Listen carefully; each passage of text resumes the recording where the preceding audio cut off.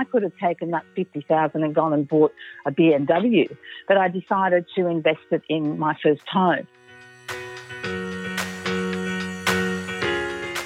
This is Property Investory, where we talk to successful property investors to find out more about their stories, mindset, and strategies. I'm Tyron Shum, and in this episode, we're speaking with Orane Swan, who has over 30 years of marketing and sales experience. She shares with us, as a single mother of 4 children, how she earned her success to build a portfolio that made over $2.2 million from property development within 2.5 years.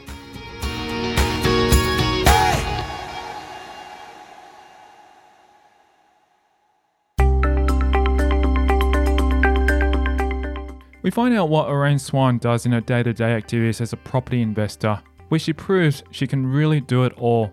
I'm a single mother of 4 children who's dealt with personal and financial adversities and risen above it. I'm the managing director of Boss Developments, Mauritius Mall, which is 16 retail shops, and Orane Property and Lifestyles Proprietary Limited. I also own my own commercial property, and I've just started a venue called Meetings at Milton.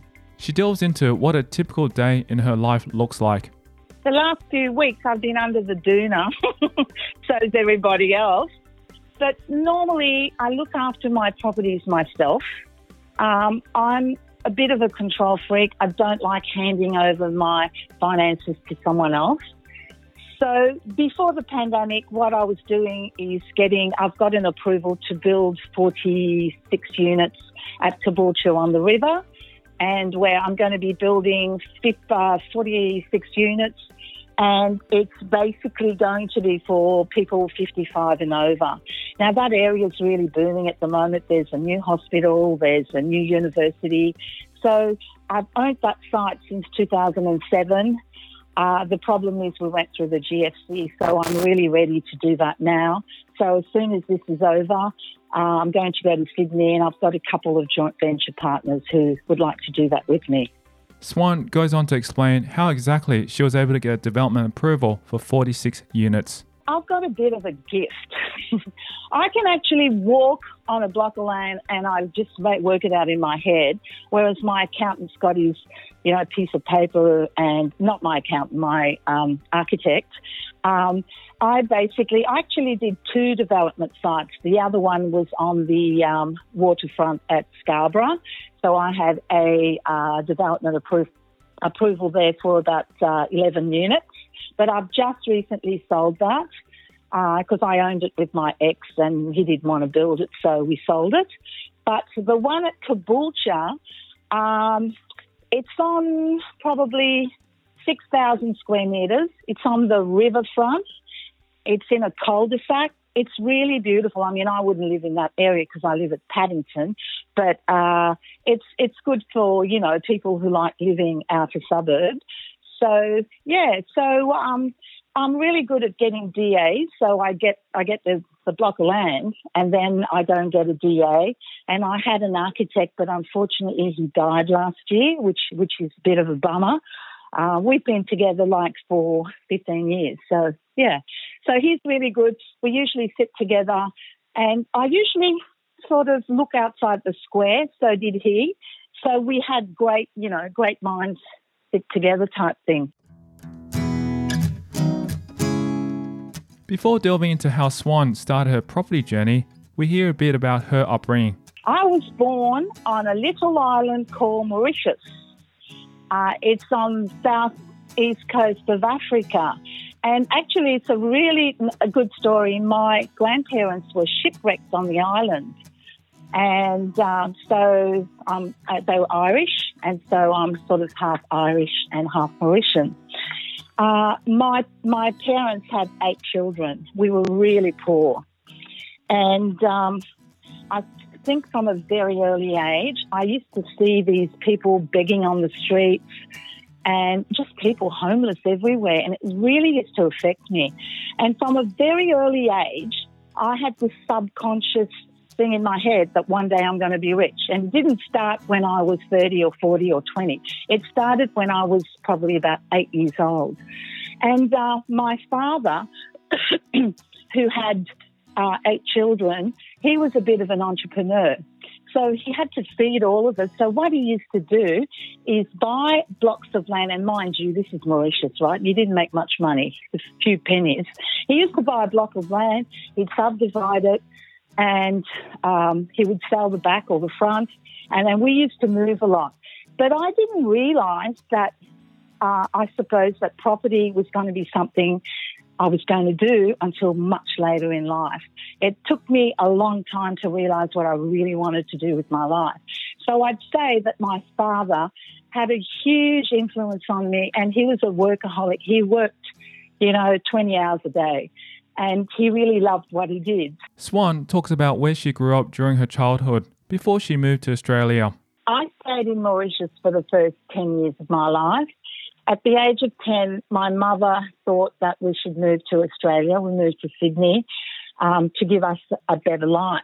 And as a migrant, I went to school, to a Catholic girls' school, and I was really bullied at school because in those days, people didn't really like migrants. So they used to call me a wog and all sorts of things. So I had a lot of issues growing up. And so I sort of was always feeling less than. I had huge self-esteem issues. So, and then after that, when I turned 15, that was when you can actually start working. I used to work a lot. I've never had a social life. I used to work in, Devondale ice cream factory. I used to work at Kentucky Fried Chicken. I would work, whenever I could work. She looks back on her younger years and how she never felt good enough at school. When I was at school, I don't mean to say that, but that's how I felt. I always felt stupid because when I came to Australia, I spoke French. It was my first language. And it took me a little while to get used to English, and then I wasn't listening, I wasn't interested. And I come from a family that education is so important. Like my 2 nieces have PhDs and masters and all that sort of thing. So education to Mauritians is really important. So all my life, I sort of felt inadequate with my family. And for a long time, they used to say, oh, you're just a salesperson. Well, this salesperson's worth more than all of them put together, so I don't mind. She goes on to share what path she took after she finished high school. After 15, so then I left school, grade 12, and I was a model during the day. I worked in Favo Street in Sydney, and at night I would work in a restaurant, and on the weekends I would work in a wine bar.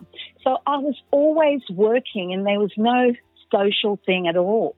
And what it was is whenever I went somewhere, I didn't really enjoy myself. The only time I really enjoyed myself was when I was working and making money. So after that, I started getting jobs, sales reps here and there.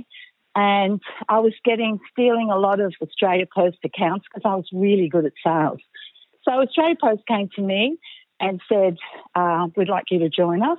And that was an AO6 position in the public service. What does an AO6 mean? Can you just explain that? It's pretty high. What it was is normally when you work for Australia Post, you've got to start AO1, AO2, AO3, AO4, AO5.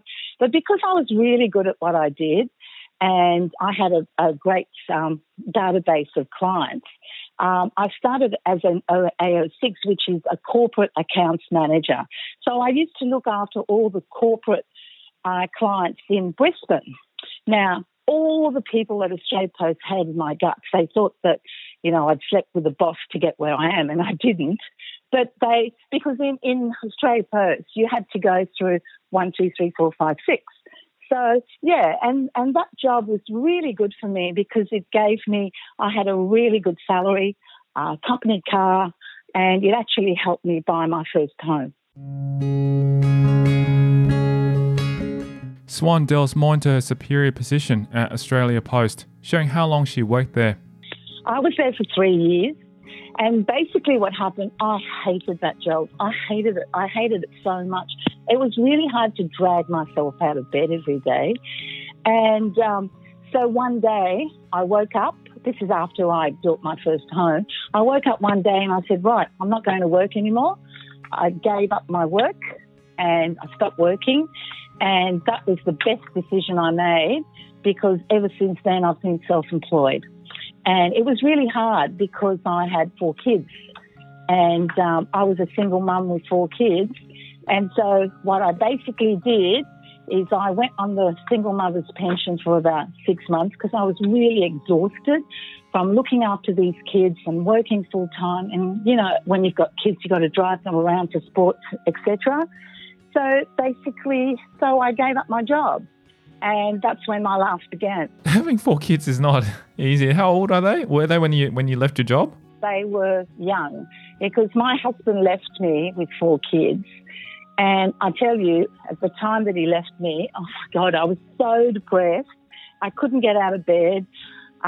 It was a really, really daunting experience, because what happens, you're used to having a husband who works and blah, blah, blah, and the kids were really affected. And then I've got 4 kids I've got to provide for, and they were always like, Mummy, Mummy, Mummy, Mummy. And I really wanted to get ahead in life because I've got an A-type personality. So it was really hard, and that's what makes my story a little bit better, because it's really hard to find a single mum with 4 kids who really suffered from depression. Like, I have suffered from depression all my life. It's something that I think it's probably in my family. So I've got a little bit of a soft spot for people who suffer from depression, because I can really help them, because I've been through it and I've learnt to manage it and I've learnt to overcome it. It's a very inspirational story, because I have to say, even having 2 kids is not the easiest thing, and you've got both parents looking after them. When you have to look after 4 kids by yourself, I don't know how you managed it. You know how I managed it? I keep saying that my daughter has one little baby, 2 years old, and I was thinking, I can't handle this. I can't do it. I think what I do things in my subconscious, right? So when I do something, even when I buy a property, I don't sort of look at the property and go home and think, should I buy this? Should I buy that? I look at it and I go by my gut feeling, and my gut feeling says, yes, buy it. And there's only been a couple of properties that haven't gone up in value, but most of my properties have done really well. Some of them have gone up 4 times what I paid for it. So I think I used to just get up and do it. You know, I had to do it. I had to, you know, look after them. And also, I was really driven. My husband came to me and said, give me 6 months, I'll take the kids away from you. And I thought, right. Stick my fingers up at him and said, okay, we'll see. So basically, I was driven by the fact that I had 4 kids. I had to look after them, and also, you know, to prove to people that I could keep these kids, because it was really hard, you know, I've got to tell you. And the good thing about it, one of my sons is an entrepreneur. He's actually in Singapore and he's doing really, really well. He's a CEO of Sustainere, and he's been interviewed by quite a lot of CNBC and all that sort of thing. So I'm really proud of him, because he's followed in my footsteps. He's probably a little bit better than me at that age anyway. That's inspirational to hear that your son has progressed so well since then. And I think there must have been some kind of, I guess, adversity that inspired him to push further. He saw me work all the time. So it's just, again, it's subconscious. You see your parent do certain things, you do it.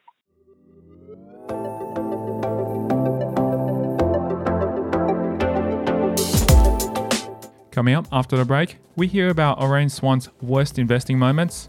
I think the lowest of the low was the first one I did, because I didn't know what I was doing. I just thought, I buy a block of land, I'm going to subdivide this. So I hired a builder, and I didn't know, unbeknownst to me, he'd lost his license. He was just terrible. The kind of mentality she had when she first started buying property. I used to go home and just do some due diligence, and I'd ring up the council and say, can I do this? Can I do that? But the problem is, I didn't know what I was doing. I just sort of thought, okay, I want to do this, and I'm a bit impulsive like that. And that's next. I'm Tyron Shum, and you're listening to Property Investory.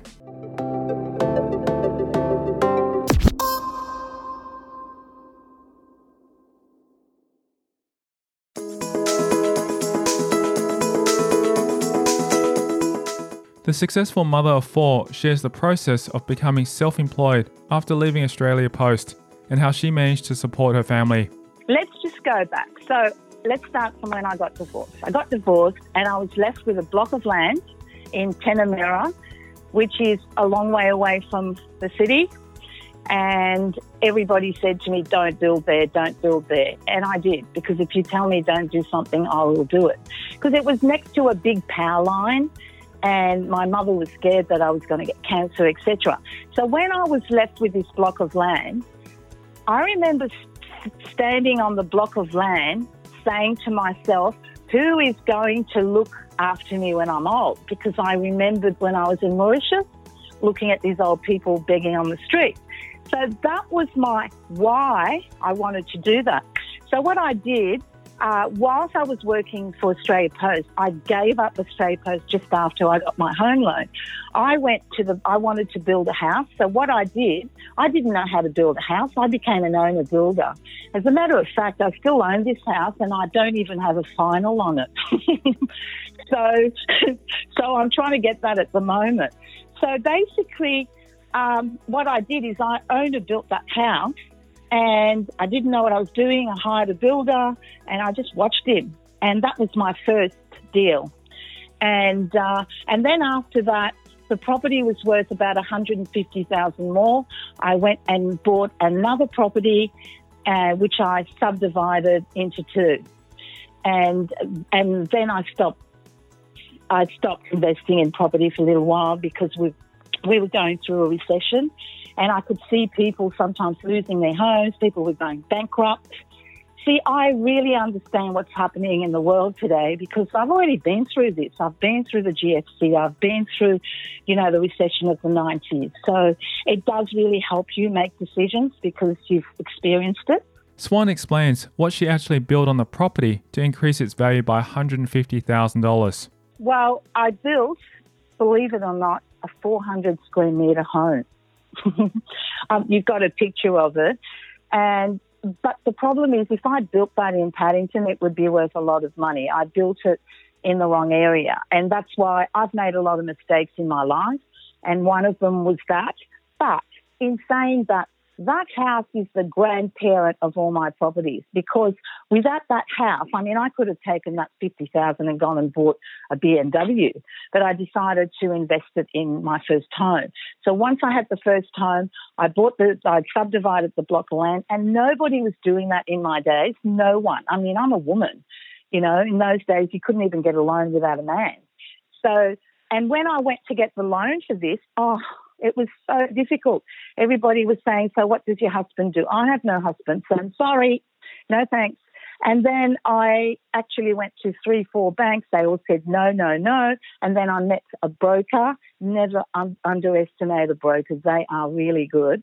And so he got me a loan with St. George and the rest is history. So basically from that house, I created, even though that house hasn't gone up, it hasn't gone up that much. It's only worth like $758, but I'm getting $710 rental from it. That's still really good. And I guess, as you said, when you had 4 kids, that's where you first lived there, just to be able to put a shelter over their heads. Is that right? Yeah.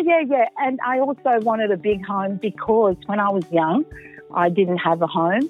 I used to live, there's 8 kids, right? Even when we moved to Australia, we were living in somewhere like Parramatta because, when you're a migrant, you don't know where to live and you don't have any money to. So we were renting a 3-bedroom home. It was disgusting. And some of my friends would come over and they'd look at it and raise their eyes. So I had this thing about giving my children a better life. So this house was actually the best house in the street, on top of the hill with views. I felt really proud when I built that because that was, there's nothing better than accomplishment. And I felt it really boosted my self-esteem because even though I was really good at property and I was really good at business, when it came to my personal life, I was absolutely a basket case. So basically, you're good at some things and you're not good. But over the years, I've learnt to become my mind's master and not its slave. And that's because I've worked a lot on my brain, just done a lot of personal development. How many properties do you think you've purchased in, I guess, your lifetime? 5, 6, 7, 8, 9, 10, 12, 13, 14, 15, 16. What kind of properties were they? It's one thing I hate. I used to buy a house for so much, and then I would sell it to someone else and then sort of settle on the same day and make 60,000, 70,000. That was one. I bought a townhouse in Baulkham Hills in Sydney. One of the developers came to me and said, look, do you want to buy this? You don't have to put any deposit down. By the time I bought it and it settled, it had gone up in value and I didn't put any money down. It was just like I was really making a lot of money at the time.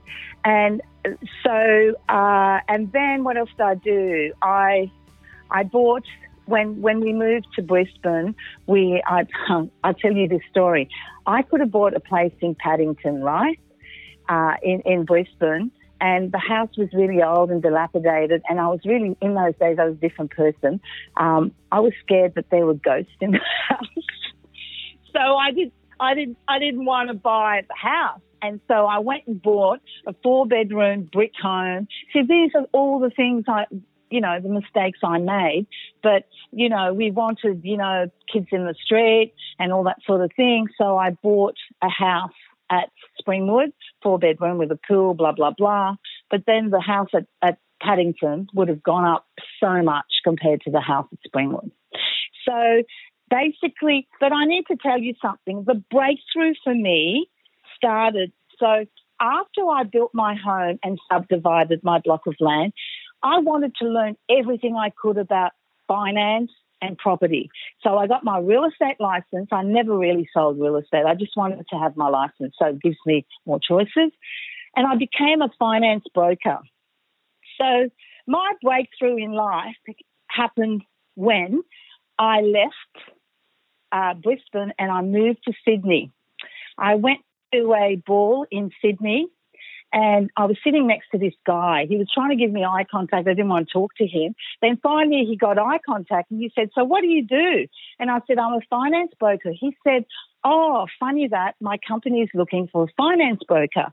So the next day I went to Myers. I bought a nice suit and I took it back after the appointment. And basically I went to this appointment and, I'm very good at selling myself. The best thing you can do in life is learn to sell yourself, because at the end of the day, someone buys you. They don't buy Ray White. They don't buy. So basically they said, what is it going to take for you to leave Brisbane and come and work for us as general manager? And I just jokingly, right, I didn't think it would happen. I said, I want a brand new BMW convertible. The next day, I get a fax. I've got photos of this. The next day, I get a fax saying, yes, it was a really nice green colour. And they said, when can you start? So I did something bad. I went home back to Brisbane and I said, come on, kids, we're leaving. We're going to Sydney.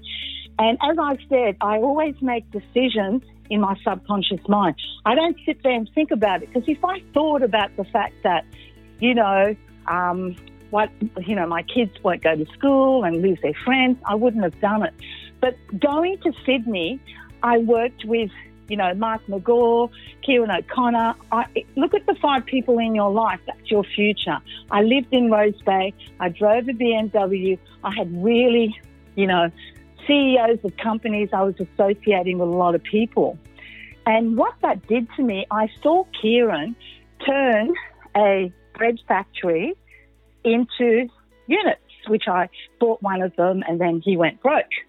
And so basically going there and meeting him, he inspired me without even knowing. He inspired me to think, right, I'm going to go back to Brisbane because my kids wanted to go home and I'm going to start investing. I said, I'm going to go for broke. If you can say to your psyche and your soul, go for broke, I want to die of exhaustion, I don't want to die of wear and tear. How much can I do? How much can I become? And that's what I said to myself. I used to be really into motivational. And I'd play, that song, Simply the Best? I'd play that every morning, just that little bit. And it would really, give me a buzz. So when I came back, that's when I was in the Property Investor magazine. I actually made $2.2 million in about 2.5 years. So I made a lot of money when I came back from Sydney, and that was because if you associate with negative people who go, oh, no, I don't want to do that, don't do that, you go broke. It's really important who you associate with. She delves into her worst property investing moment where she learnt valuable life lessons. I think the lowest of the low was the first one I did because, I didn't know what I was doing. I just thought, I buy a block of land, I'm going to subdivide this. So I hired a builder, and I didn't know, unbeknownst to me, he'd lost his license. He was just terrible. And then it rained because I actually moved a house from Coorparoo to the back, and the house wouldn't fit on the side. I actually had a bit of a breakdown after that. So that was my worst. That was my worst investment because it took a while to happen. And then, I had to pay someone else to come and fix all these problems. I took him to court. It was just sort of went on forever. But in saying that, when I subdivided that block, I sold the front and I kept the back and I owned it outright. And then that house I sold, and then I bought my commercial property with that. As she goes on to explain more about this particular property that happened to be her worst deal, something else happened in her life. I bought the block. It was 1,000 square metres in Mauritius, which is about 7 kilometres from the city. And I used to go home and just do some due diligence, and I'd ring up the council and say, can I do this? Can I do that? But the problem is I didn't know what I was doing. I just sort of thought, okay, I want to do it. And I'm a bit impulsive like that. I just say, look, I want to do it. I'm just going to do it. And I didn't have any mentors. I didn't read. Look, in my time, there was no mentors. There were no people doing this, or if they were, there was really no books on anything. So I think my problem was I didn't know what I was doing. You know what I mean? And that's why. And when something happened, I got really stressed and I got really depressed because emotionally I was losing money and I was losing time, and it really stressed me out. So that wasn't and after that, I didn't do anything, as I said, for the next 5 to 6 years. I sort of, I just took a rest, and I wasn't resting. I was still working, and I was really working on myself. I started reading Unlimited Power by Anthony Robbins. And that book really motivated me because I'd just read that and I would just do what he said. And, I think when you invest in property, it's really important that you are confident in what you're doing. And I wasn't confident with that. So, I changed everything. And then that's why when I came back, I was confident. I knew what I was doing. So when I came back from Sydney, my first investment property was a block of 4 units in Paddington, which nobody wanted to buy. It was so dilapidated. And I went to the owner and I said, look, I'll buy it. You have to give me access to this property for 3 months. I'll renovate it and then we'll settle, make it unconditional. So he said yes. So I renovated inside, just a basic renovation, and my rent sort of doubled in value. And then I made $200,000 on that particular property in 6 months, okay, because the market was starting to go up. And Paddington is a very good area in Brisbane, and that property is my little gem because that was what gave me the confidence to go and do more. So when I bought this, then I went and bought how many? 1, 2, 3. I went and bought 3 houses in a matter of months. I just kept buying because I remember going to my kids and saying, look, I've been looking after you for a long time. I need to look after me now. It's about me. But it wasn't really about me. My goal is to leave wealth to my children. When you become wealthy, it's all about leaving it to your children because what else do you do? So now I've got grandchildren, so I know when I go, I'll be leaving all my assets to my kids, which will, make them happy.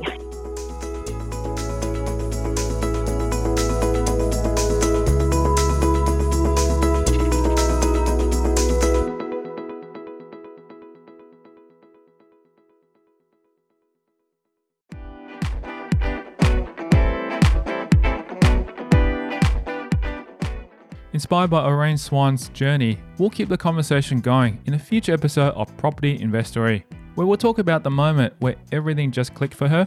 There was a mall in Mauritius that I used to go there and walk around, and I used to say in my mind, one day I'm going to own this. And it came up for sale. And I remember when someone told me it was for sale, I just got in my car and I just drove there. And I looked at it and I said, I rang up the agent and said, I want a contract. The initial driving factor behind investing in developments and property? When my husband left me and, I thought that he was going to stay with me forever and, his parents had properties and that sort of thing. I thought, I'm going to be fine, I'm going to leave us properties, blah, blah, blah. And when he left me, it was this, who is going to look after me when I'm old? That was it was like a mantra. And that's next time in a future episode of Property Investory.